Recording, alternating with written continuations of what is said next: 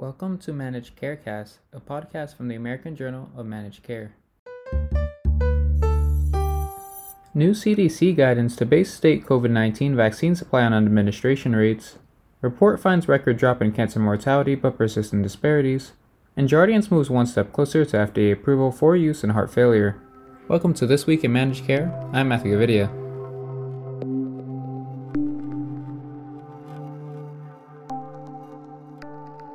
This week, HHS Secretary Alex Azar said that starting in 2 weeks, allocation of COVID-19 vaccines will be based on percentage of doses each state has successfully administered thus far and the number of residents aged 65 and older.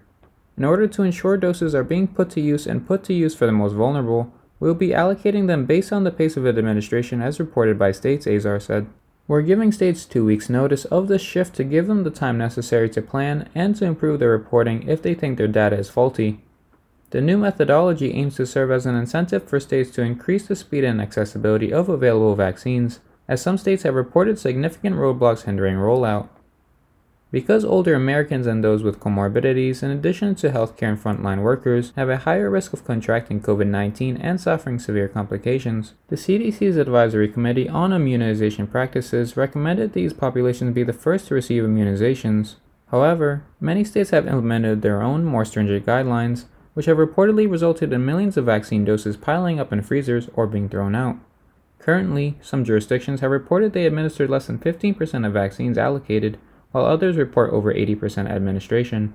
In addition to the new guidelines, the next phase of allocation expands the groups who can get vaccinated and sees the entire U.S. supply of vaccines being made available immediately, as opposed to reserving doses for second administrations. This approach ensures there will be a second dose available for every person who receives a first dose, Azar said. Thus far, nearly 25 million first doses of either the Pfizer-BioNTech or Moderna vaccine have been made available for states to distribute. As President-elect Joe Biden is set to take office next week, the officials said Biden's team will be briefed on the vaccine allocation changes. For more, visit ajmc.com. In findings of the 2021 American Cancer Society, or ACS, Annual Cancer Statistics Report, a continuous decline was observed in the overall rate of cancer mortality from 1991 to 2018, but progress is largely due to a decrease in lung cancer mortality, which has accelerated at a record pace in recent years.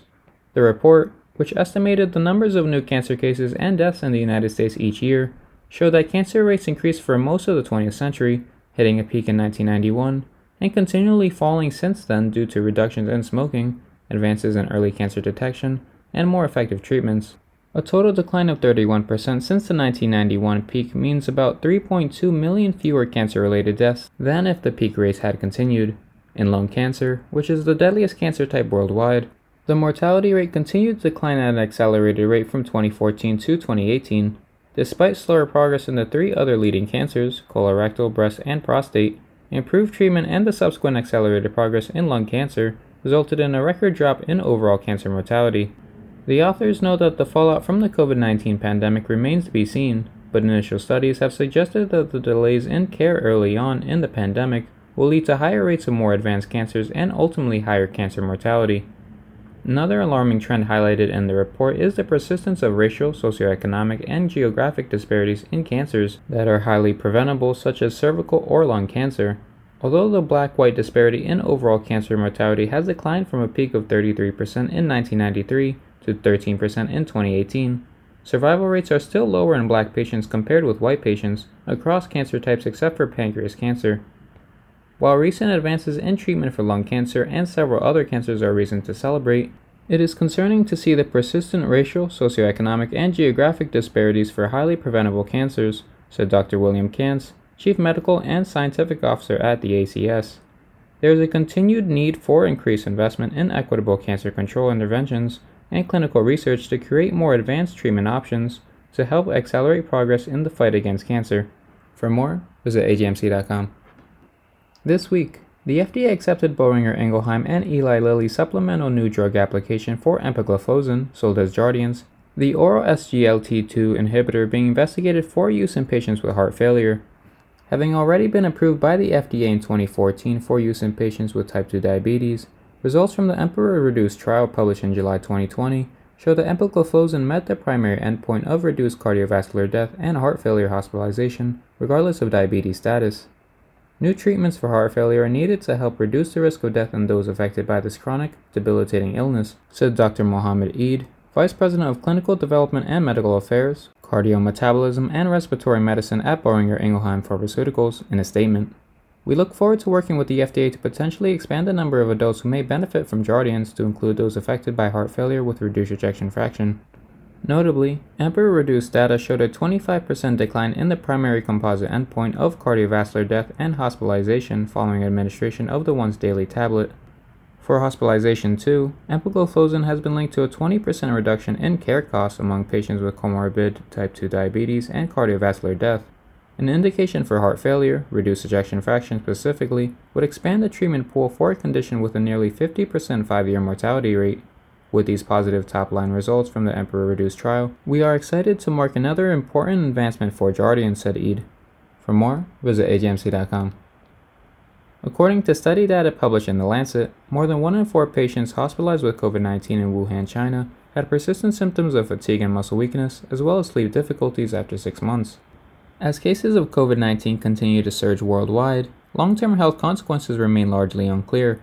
Seeking to address this concern and factors such as how long neutralizing antibodies would provide protection for those already infected, researchers conducted an bidirectional cohort study that assessed patients discharged from Jinyintan Hospital between January 7th and May 29th of 2020. Based on follow-up analyses conducted from June 16 to September 3, 2020, patients who presented with more severe illness during their hospital stay exhibited greater impairment in pulmonary diffusion capacities and abnormal chest imaging manifestations. These patients also performed worse on the 6-minute walking test, with 29% unable to reach the lower distance limit of the normal range. Notably, levels of neutralizing antibodies fell by an average of 53% during the 6-month study period after their sickness peaked. These results support that those with severe disease need post-discharge care, concluded the study authors. Longer follow-up studies in a larger population are necessary to understand the full spectrum of health consequences from COVID-19. For more, visit ajmc.com. In this week's Managed Carecast, we speak with Brandy Riddle, the new Chief Financial Officer of Strive Health, a value-based kidney care company that works with payers and providers to create an integrated care delivery system for chronic kidney disease, or CKD, and end-stage renal disease, or ESRD.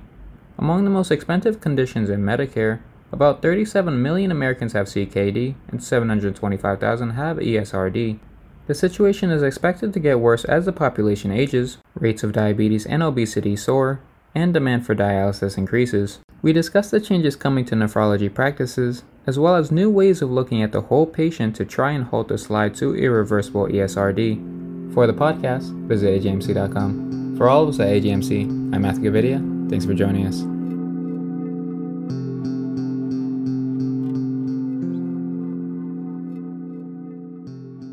To learn more about this issue, visit ajmc.com or see the show notes. To get in touch with us, email info@ajmc.com or follow us on Twitter at ajmc_journal. If you like the podcast, don't forget to subscribe and rate us.